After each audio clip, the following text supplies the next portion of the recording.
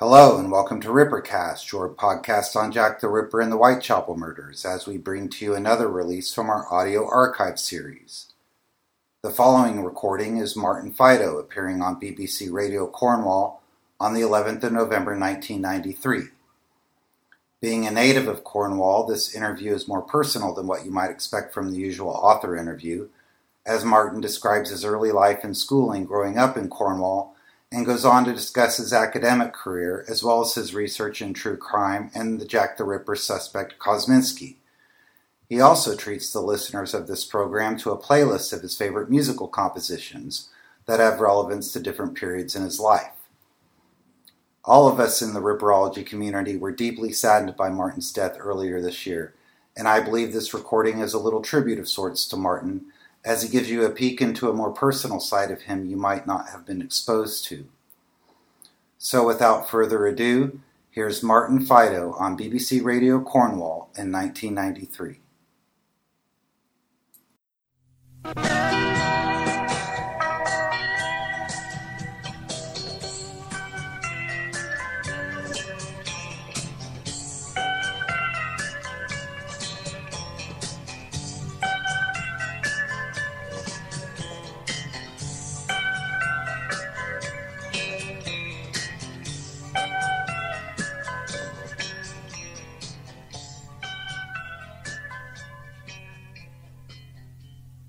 Wonderful land, as Cornwall is, of course, at 10:15. Good morning, it's the mid-morning programme from BBC Radio Cornwall.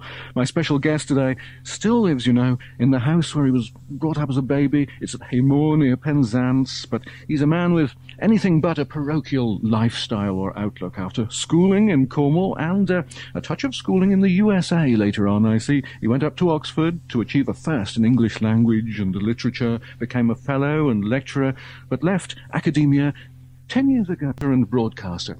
Just lately, he's been in great demand due to his book about Jack the Ripper, the infamous 19th century murderer. Yes, it comes up with a brand new identity for the brutal killer of 5 East End prostitutes back in 1888. But this fascinating facet of criminology is only one of the many explored in various books by the author who's with me today. He's also just brought out, I see, The Chronicle of Crime, and that's a heavy tome. There it is. It lists the infamous felons of modern history and their hideous crimes. Murder, forgery, arson, terrorism, and treason. It's all in there. We'll give one away a little bit later, too. My guest is Martin Fido. Martin, welcome. Good morning, thank you. Can I start near the present day and ask, how could so many writers over so many years be so wrong about the identity of Jack the Ripper?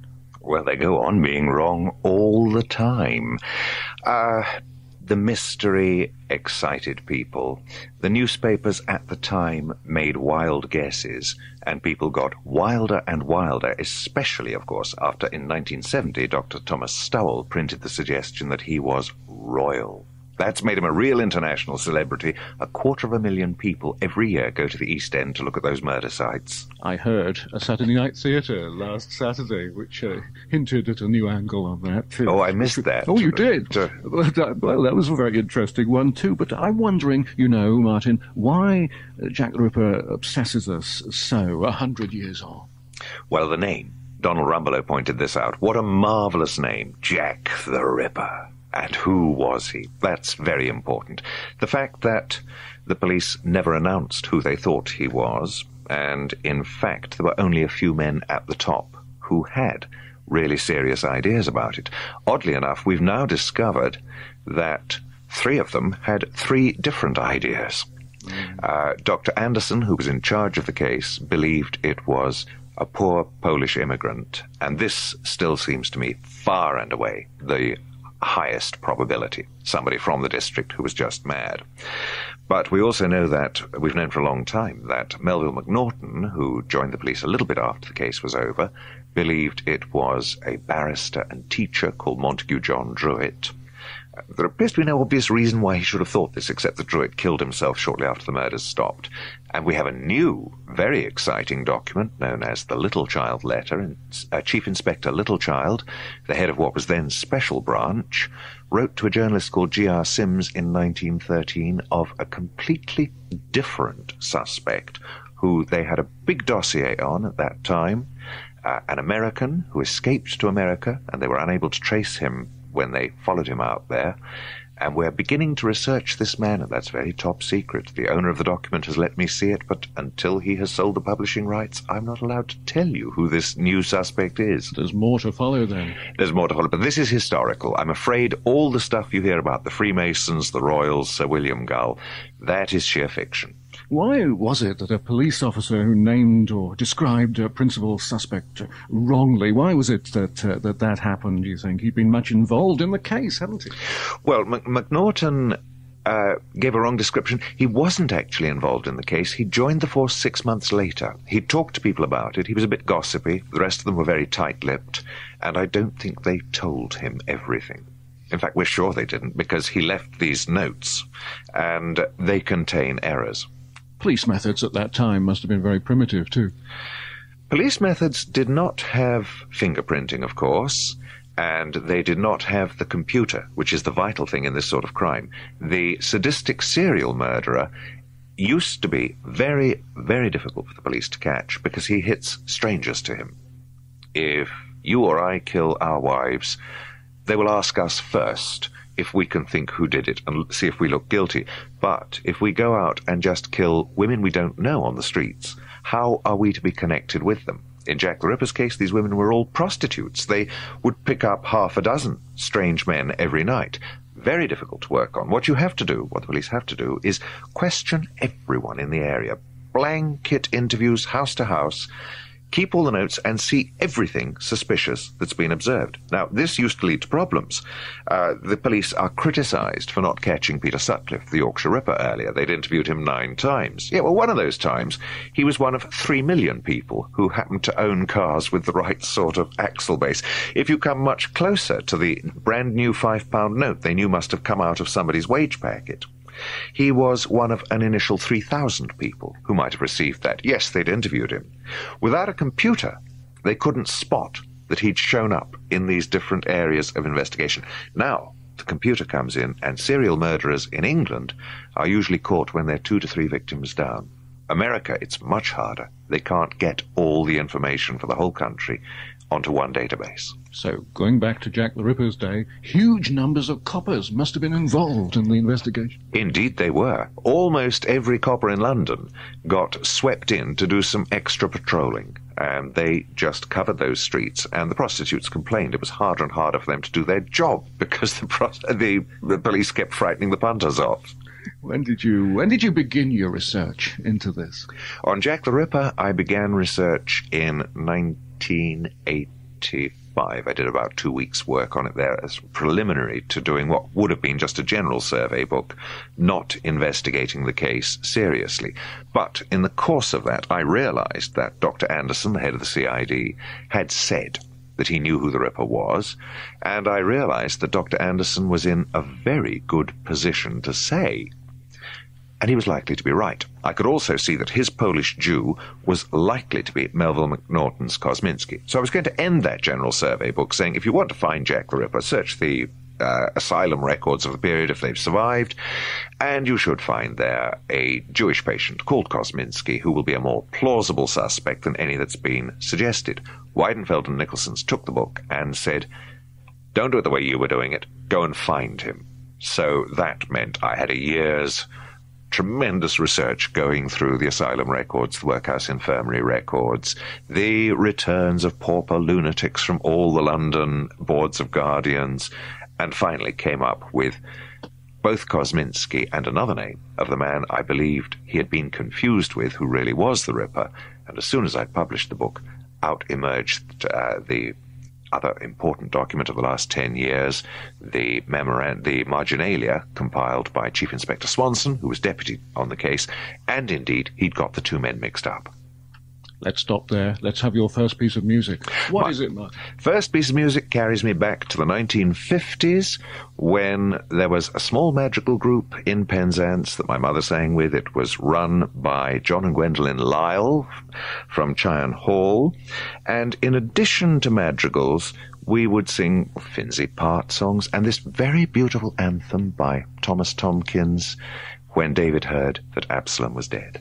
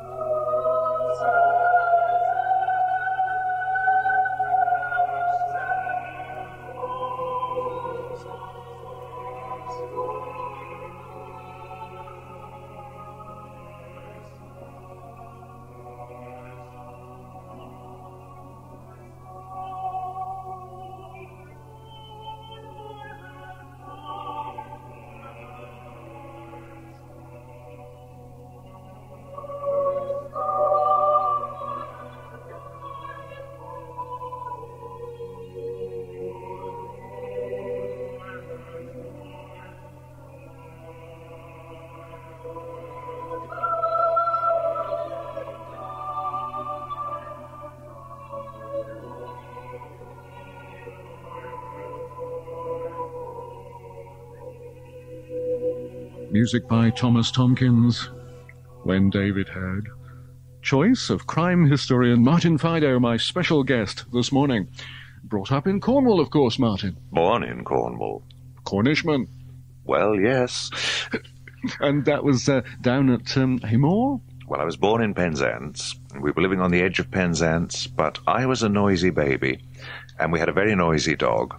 So before I was 1 year old, my parents moved out to a more separate house in Haymore, where I would not wake so many people up. And that worked, did it? Apparently it worked. You went to school where? Well, I started in the kindergarten at St. Clair's in Penzance, taught by Mrs. Stenson. Many will remember her, I'm sure. I remember her very well indeed. I remember her husband, the Vicar of Marazion, and being taken out to the Mount when he was... he was, of course, the Vicar of Marazion, his chaplain at the Mount, had tea with Lord St. Leven, not the present one, as a small boy. And then from there went to Luscudgec School in the great days when Arnold Hitchens ran that on a very tight rein, and a very fine school it was. But then the Butler Act was introduced late-ish in Cornwall, and Luscudgec lost its junior infant section. And so I was moved up to Truro, went to Treliske initially, when Tom Stratton was headmaster. and then finished my schooling up high on the hill up there. Truro School, yeah. Truro College is known then more, I think.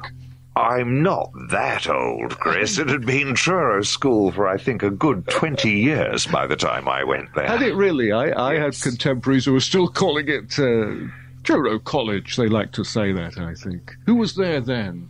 Well, the headmaster, of course, was Lowry Creed.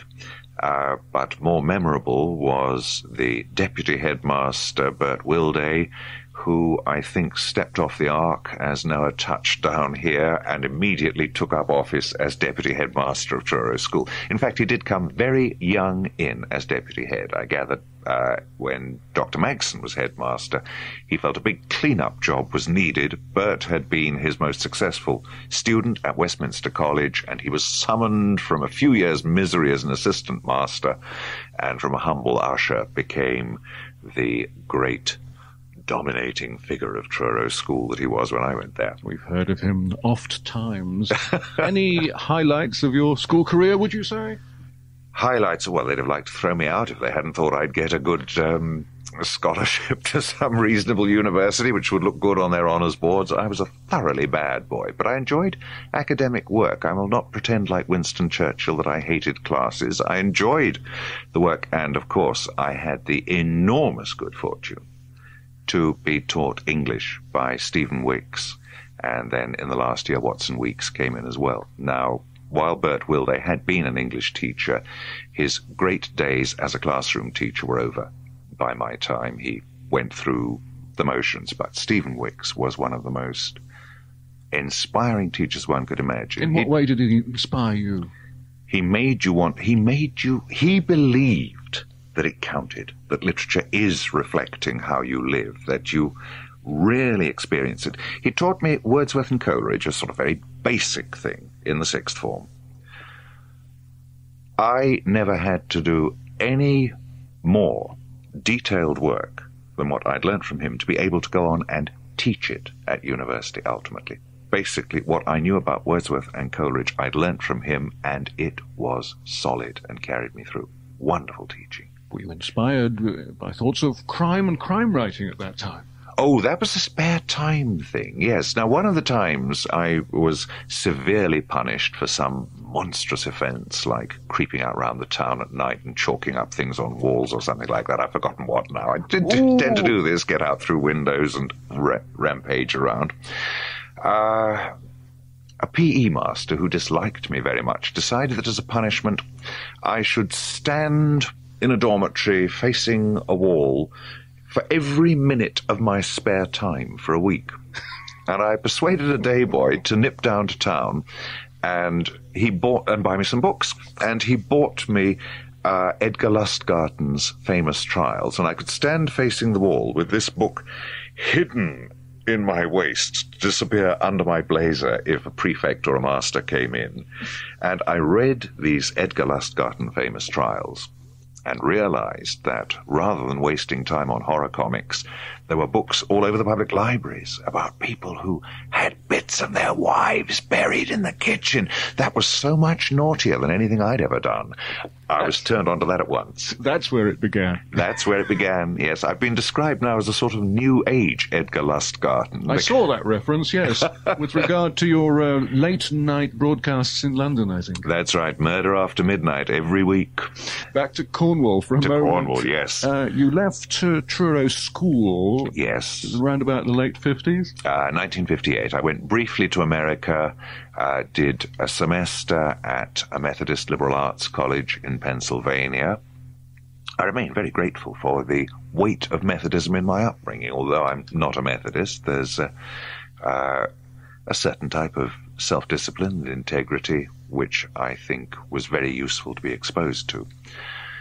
Then I came back and went, like everybody else, to Oxford, and that was marvellous because it was a total freedom, total academic freedom. Choose what you wanted to work on, concentrate on your own chosen areas of the syllabus.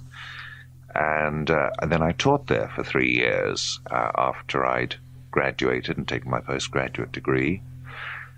Beautiful place, beautiful city, but I was getting awfully pretentious.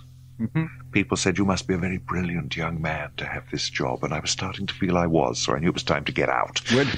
Where did you go? I went from there to Leeds. Now, that, if I may use language they would forbid me to use on LBC radio in London, was hell on wheels. I mean, a big, dreadful industrial city in the Different north. from Oxford, sir. Oh, goodness me, the filth, the soot, the smoke, all these people who sound as if they're shouting at you all the time. Oh dear, oh dear, oh dear. And a huge department. Stayed there long enough to work out how that worked. Taught another year in America, and then went out to the West Indies for 10 years. Ah, why the West Indies?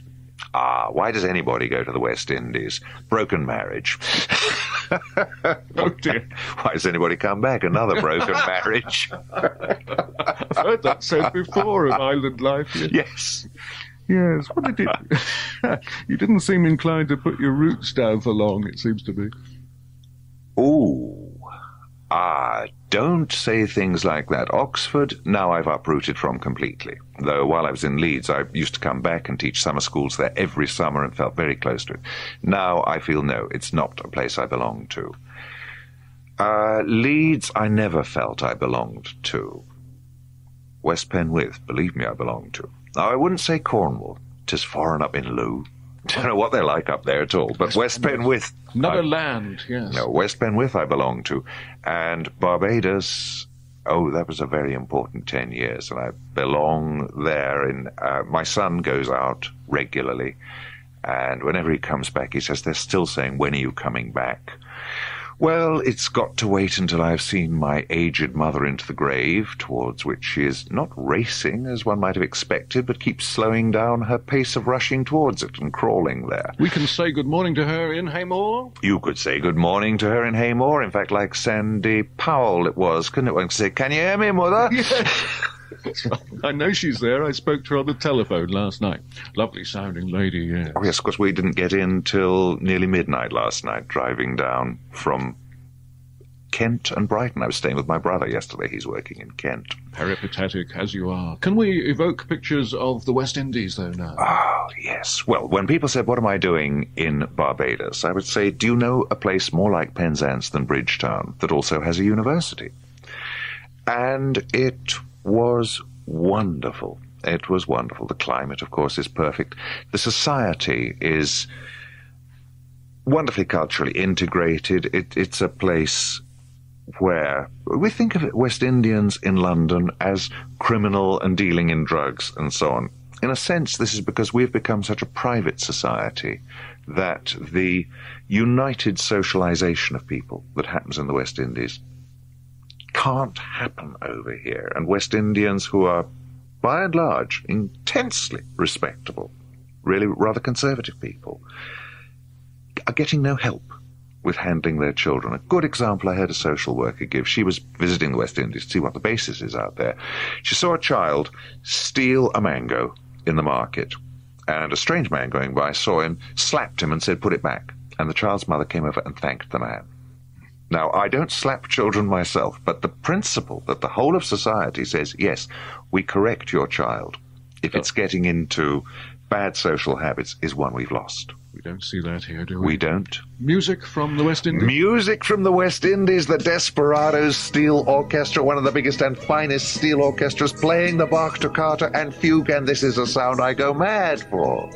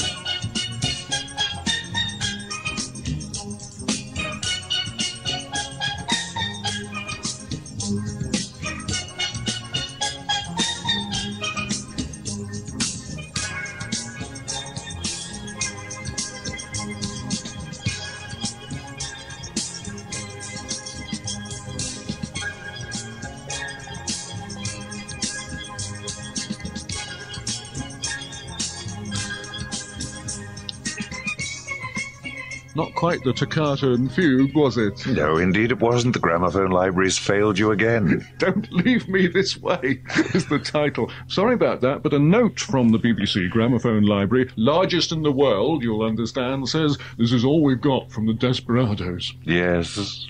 It's nice sound anyway, wasn't it? Yes. From the West Indies, where you were back in, when was that, the 60s? 1973 to 1983. Oh, 83, yes. Then you left the academic world in 83. Yes. Then I came back and, I had published a number of books, and I thought, I can live on this. And my agent said to me, if you go on trying to write on poetry, let alone theology, you're not going to eat.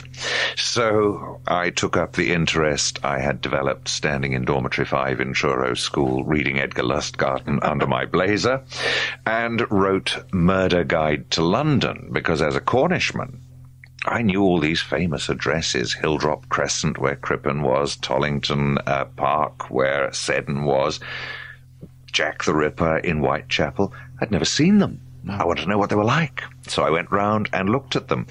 It's terrible, the way they pull down murder sites. When I first researched it, you could come out of Gloucester Road Underground Station, go across the road, look down the area into the basement window where John George Haigh dissolved the entire McSwan family in acid. Now it's been sold to a fast food, and they've filled in the area, and you can't see anything. Why should they want to get rid of a place like that? My goodness. Terrible. Here's a wonderful historical site, and it's gone. We don't do that with our megaliths in Cornwall. Well, not quite the same connotation there. Is that how you became involved with guided walks around London? That followed from Jack the Ripper. After I'd done the Murder Guide to London, the next book I wrote was Jack the Ripper. And I was checking whether Colin Wilson's new book on Jack the Ripper had come out. He co-authored one with Robin O'Dell in a big bookshop in London. I saw a man pawing over mine, clearly thinking of buying it. And I said to him, if you buy that, I'll sign it for you. Do anything to sell books. And he said, did you write it? Come and have a drink with me and I'll tell you why. He ran a guided walks company. He had to do Jack the Ripper walks because people want them, and he didn't like doing them. He didn't know much about it. He'd realized my book was serious and that they wouldn't get fiction. So I began doing guided walks in London, starting with Jack the Ripper. In fact, through 1988, I went up and did them every week. Now I've cut back right down, and I do about one a month. Still do them, though? Still do them when I go up, yes. Do you have to do them late at night? Do them at night. I have done late-night walks, but normally you do them while tourists can arrive on the Underground and get home on the Underground. Yes. Goodness knows how they feel at the end of a Jack the Ripper or guided walk in those areas. Excited. They have heard the history. They have heard what they know is the truth, and usually they really enjoy it. The guided walks are a very, very good way of seeing London. Many Americans, I imagine. Yes, approximately 60% Americans, and then about 20% English, 20 to 30% English, and a few others. On Jack the Ripper, one finds that Mediterraneans don't come. You see very few French, very few Italians, a lot of Germans, a lot of Scandinavians. You mentioned that some of the sites have been pulled down, have been removed, yes. But many must be still there, or as near as makes no matter. Well, in Jack the Ripper's case, we're down to the place where he dropped half the apron of one of his victims that he'd cut off and used to wipe his hands and his knife with. And that is the only actual, definite Jack the Ripper building which is left. But the pub he probably drank at is still there. It was called the Princess Alice in his day, and we know that the chief suspect was said to hang around there watching the prostitutes on the street opposite. Oddly enough, you still can. It is still a beat, and they're working the car trade, and I can often point that out quietly to tourists as they go by. And then another pub, the 10 Bells in Spitalfields, where his last victim was drinking on the last night of her life. Actually, I was up there last week introducing to the press a new video which a company has made about Jack the Ripper, and introducing Michael Winner, who narrates part of it and who turned up for them as well. I feel another piece of music coming on. Right, it takes us back to the West Indies, the last movement of a Mozart quintet with the manuscript form, which I used to introduce my radio work in Barbados. Right. I hope this is the right one from So the BBC do I. Gramophone Library.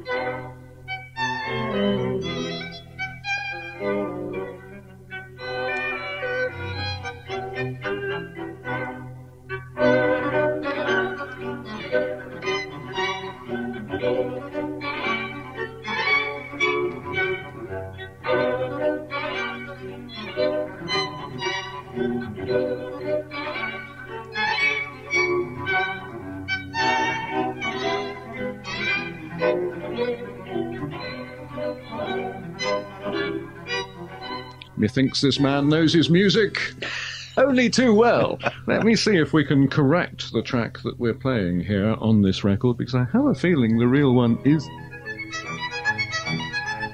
Nods of approval, yes.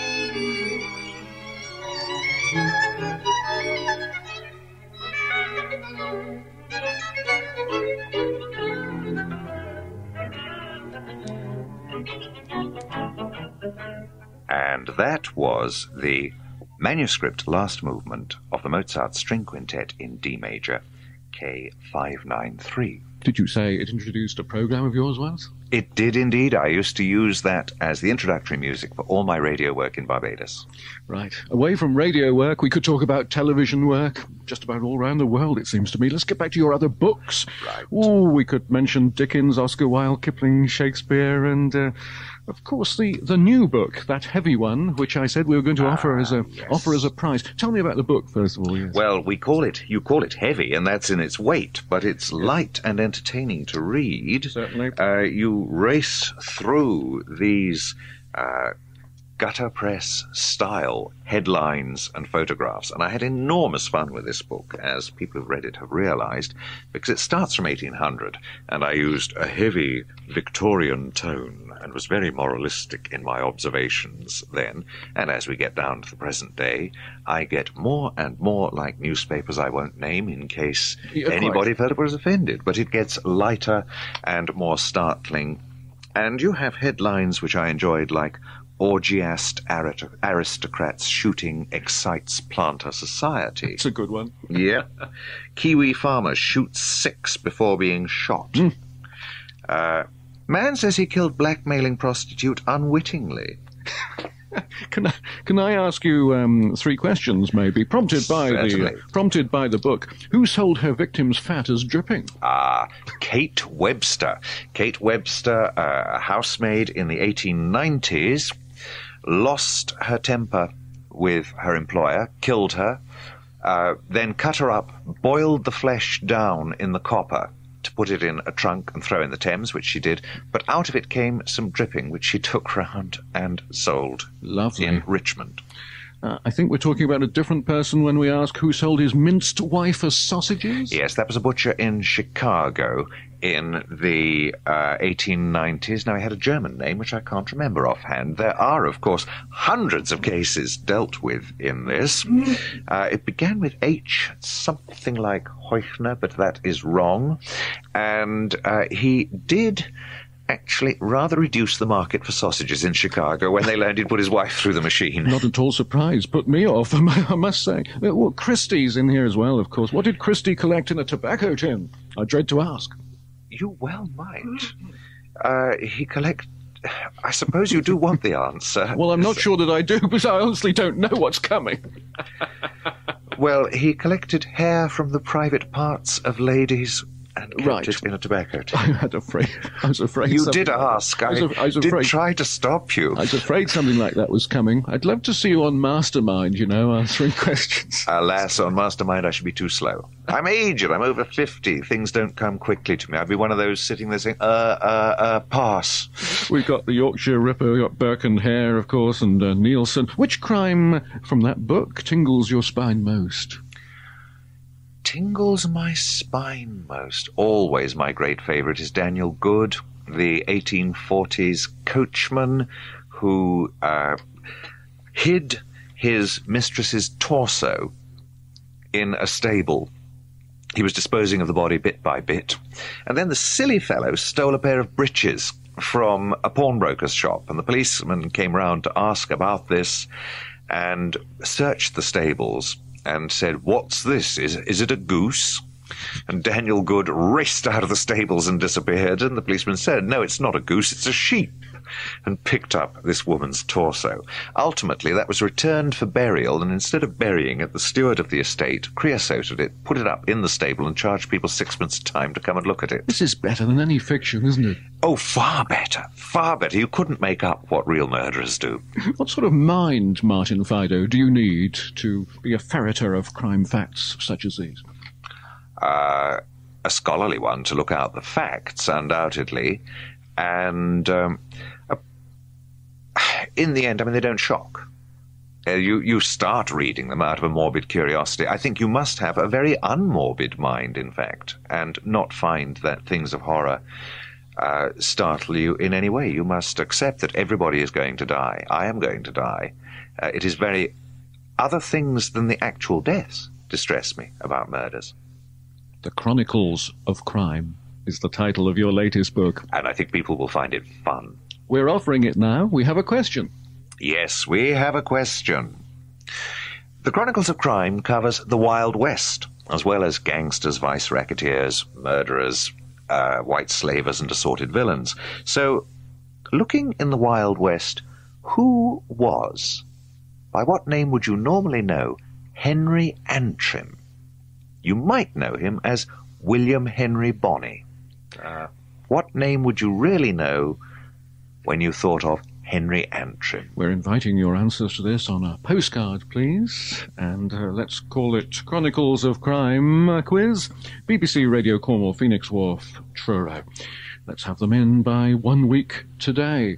Martin Fido, despite your globe-trotting, you're very much connected with Cornwall. I know you love Cornwall. Coming back home to Haymore as often as you can.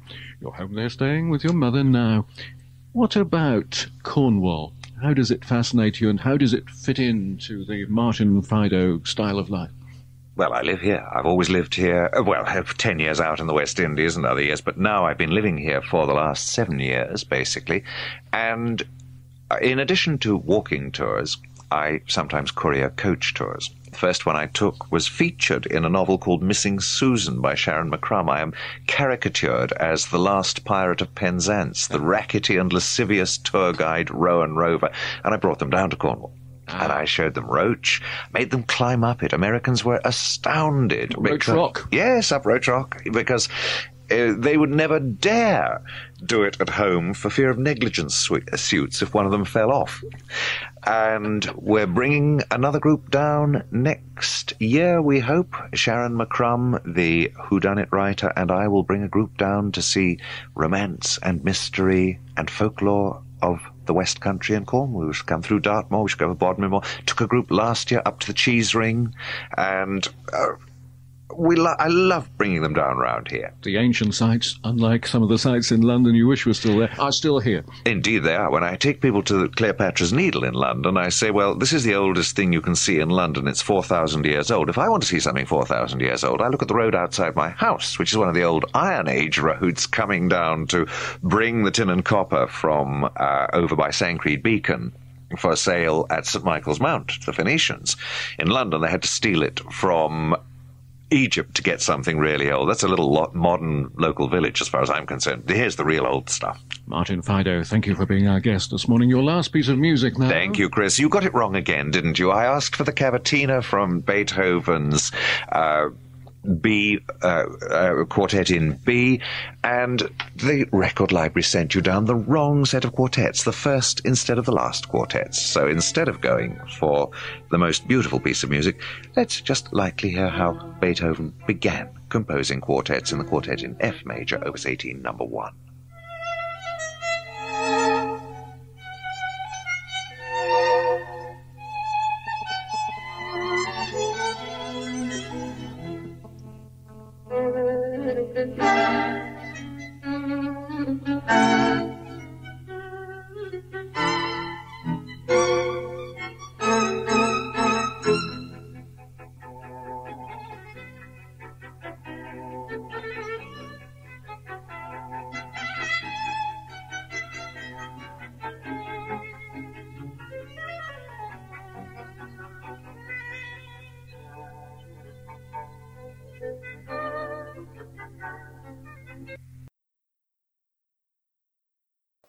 And that was Martin Fido on BBC Radio Cornwall on the 11th of November 1993.